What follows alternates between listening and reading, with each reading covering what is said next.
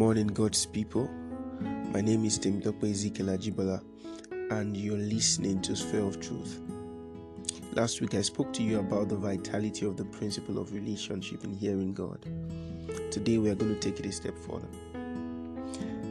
I'll be speaking to you today on hearing God, the art of His presence. Hearing God, the art of His presence. If God is going to speak to you, He will basically speak to you from the place He dwells.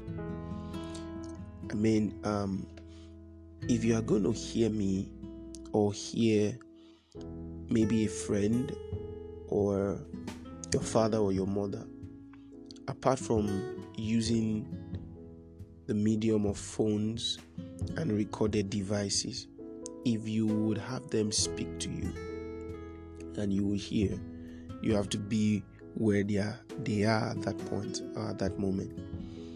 In other words, you have to be where they are dwelling at that point. So if I'm speaking to you from where you are not, it is very likely you're not going to hear me. So the same way, God will speak to us from where He dwells, and we will hear Him from where He dwells.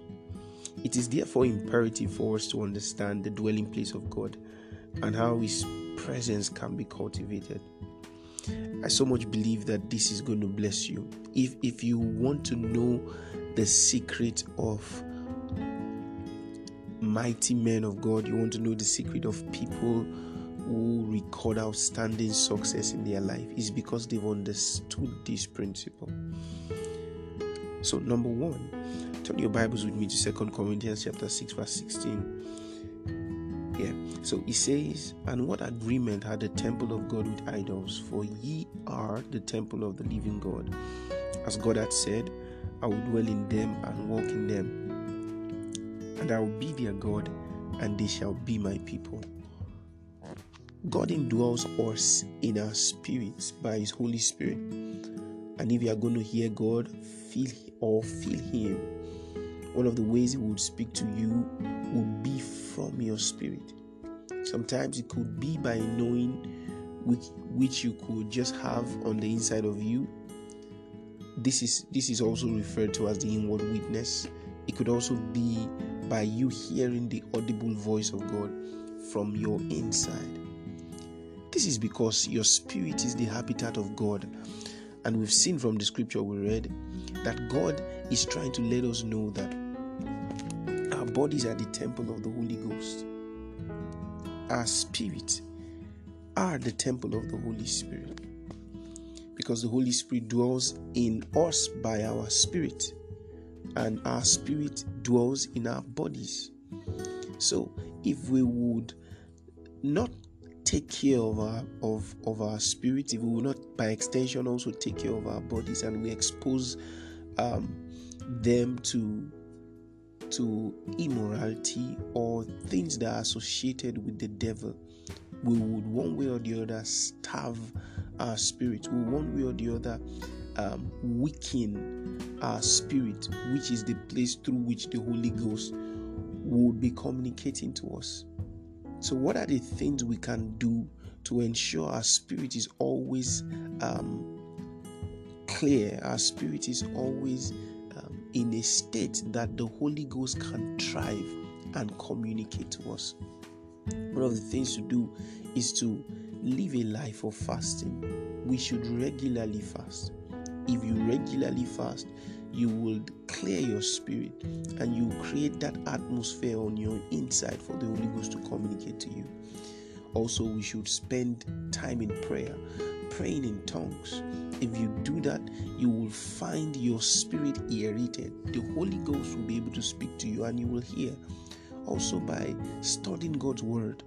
If you do all this, it will improve the state of your spirit and you'll be able to hear God. You'll be able to feel Him. Hallelujah. Glory to God. Number 2, living a lifestyle of praise and worship. Pay attention. I'm saying a lifestyle of praise and worship, not just praise and worship once in a while, but a lifestyle of praise and worship. This is a secret the ancients understood. They knew how to invoke the presence of God in praise and worship. Scripture says that he inhabits the praises of his people. That is, he dwells there. If he dwells there, that means he's going to speak from there. There was a time in scriptures, in 2 Kings chapter 3, Elisha needed to hear from the Lord, and Elisha asked for a minstrel. As the minstrel played, the hand of the Lord came upon Elisha, and he declared the mind of the Lord. He gave them God's word that helped them to win the battle. The children of Israel to win the battle they were fighting. There are times you need to hear God in major situations. If you constantly live that life of praise and worship, you would have access to God's voice. Sometimes you go into God's presence just worshiping him, invoking his presence, and you begin to feel him, you begin to hear him. He speaks. Hallelujah. Sometimes he doesn't say anything, but you feel him. You have this reassurance by the presence that engulfs you. Glory to God. Also, at the dedication of the temple in 2 Chronicles chapter 5, as the Levites, trumpeters, and others sang and praised the Lord, the house was filled with the cloud of God's glory. So even though God did not speak, God manifested. When worship and praise is done according to God's pattern, he brings him on the scene. The priests were unable to minister that day. The glory was so much. It was so heavy. They were dedicating the temple that day. And then they worshiped God. They praised him so well that God came on the scene. If you constantly want to see God manifest in your life, you must be a person that understands and lives a lifestyle of praise and worship. So finally for today, I'll just touch on one other thing, and we're going to continue next week. So, a life of prayer. A life of prayer. Oh, I can't overemphasize this. A life of prayer. While in the university, we were in a prayer meeting one day, and I was praying with my friends, and then I saw the Holy Ghost walk into that meeting, and he said, I am the spirit of prayer. And then I began to search scriptures. Why will you call yourself the spirit of prayer? And I found out in scripture, it's called the spirit of grace and supplication. That is, he helps us to pray. Hallelujah.